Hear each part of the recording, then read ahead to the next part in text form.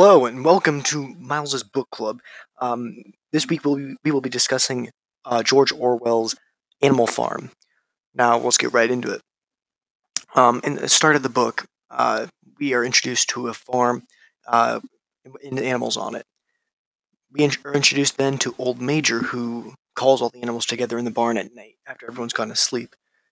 And he says that he has a prophecy, or a dream rather, that there will be no more humans to tell them what to do, and they will all be free in the future. Eventually, one night, I believe the farm owner's name is Mr. Jones, and he does something that manages to anger the animals, and they decide to all attack him at once, getting him out of their land, they believe, and then he retreats along with other farmers out of the farm. The animals then decide to rename the farm, quote unquote, Animal Farm, like the title of the book. So, throughout the entire farm, pigs are known as the smart ones and kind of educate everyone on what they should do and what they shouldn't do. And one of these pigs is named Snowball, and he teaches them how to read, and then he eventually writes something that they call the Ten Commandments, I believe, which is just different rules that they shouldn't do and how not to be like how humans were. And the first one is, or the most important one is, all animals are created equal and treated equal. Eventually, Mr. Jones comes back to take his farm back in control from the animals, but they defeat him swiftly again. And this time, Napoleon and Snowball Napoleon wants to kind of gain control, and Snowball kind of opposes that. They also have the idea of building this, I believe it's like a wind mill thing to generate electricity for the entire farm, but they kind of joust on that, and they decide eventually not to do it. During the engagement between Snowball and Napoleon about the windmill, there are 9 dogs, I believe, that come and attack Snowball. And this is because Napoleon had raised them since they were puppies, claiming that he was just trying to educate them and give them a better life. But eventually this is to gain power and take Snowball out, and then eventually, during the engagement, he forces Snowball off the farm, and he does not return. After ousting Snowball from the group, Napoleon then decides that the windmills is quite a good idea, and decides to build one. But until everything's good, until one day animals find that the windmill is toppled over. Napoleon claims that it was Snowball who ultimately did this. There's very little proof to show that, but this is just one example of how he rewrites history to show that Snowball's the villain and that he is the true hero, that the leader that the animals of the farm deserve.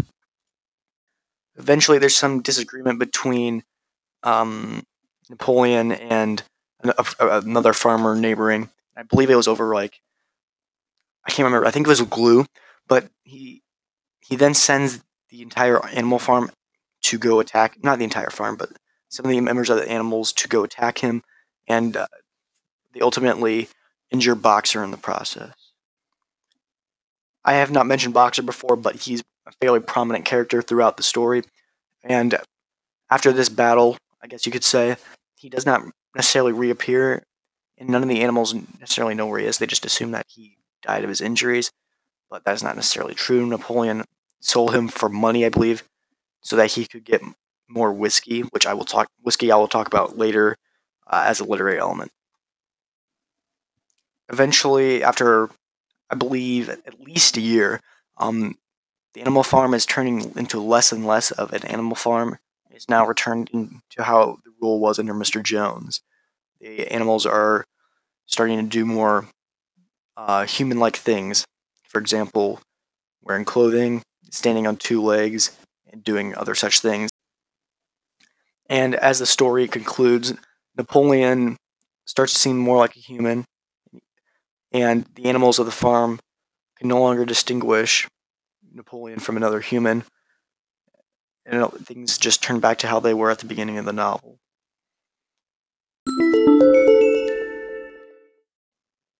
So this entire novel is an allegory for communist Russia under Stalin's rule, and it can be seen in many different ways. The first off being the way that Napoleon gains control. He claims that he wants to raise and help support these puppies, but he then uses them in a maniacal manner to oust Snowball and then gain control as the undictated leader of the farm.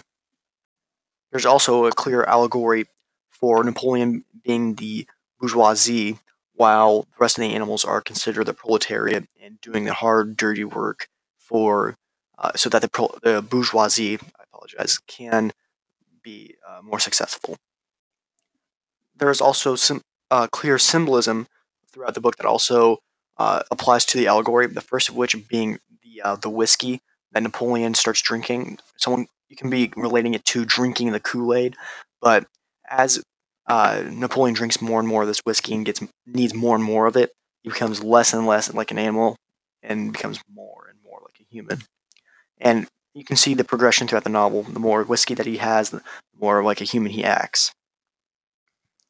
It is also eventually revealed, like I mentioned earlier, that after Boxer sustains injuries from attacking a neighbor farmer, he is then sold by Napoleon so that he can gain more money for whiskey. And this is just another representation of how the animals are starting to change and become more like the humans, specifically Napoleon. When I was thinking about what the theme of this novel could be, I had to do a little bit of research on it because it seemed like a fairly complex topic that was supposed to be understood through Orwell's writing. And when I was researching this, I found that he wanted us to understand how totalitarianism is not good.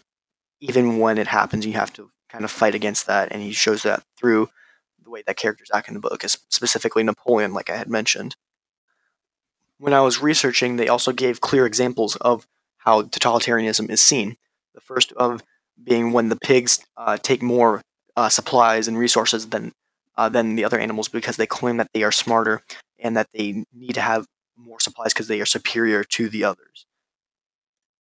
And this can be explicitly seen, and is supposed to happen like this, through Orwell's final moment in the novel. It states that 12 voices were shouting in anger, and they were all like, no question, what had happened to the faces of the pigs. The creatures outside looked from pig to man, and from man to pig, and from pig to man again. But already it was impossible to say which was which. Orwell, page 139. This is a clear reference to how the revolution in Russia was supposed to help benefit everyone, but in the end, it only helped Lenin. I mentioned Stalin earlier. It was supposed to be Lenin. How Lenin only benefited along with the rest of the bourgeoisie. It is a clear reference to that. This is a clear reference to how in Russia the communist revolution was supposed to help benefit everyone, but ultimately only helped Lenin. Like I mentioned earlier, I said Stalin, but I meant to say Lenin. But how Lenin and the rest of the bourgeoisie were only benefited from the proletariat, and they claimed dictatorship and leadership roles by stating that everyone would be benefited, but in reality, just like it is in the book, that was not necessarily true. And to conclude this podcast, I want to finish off with the last literary element that I find is important, being irony.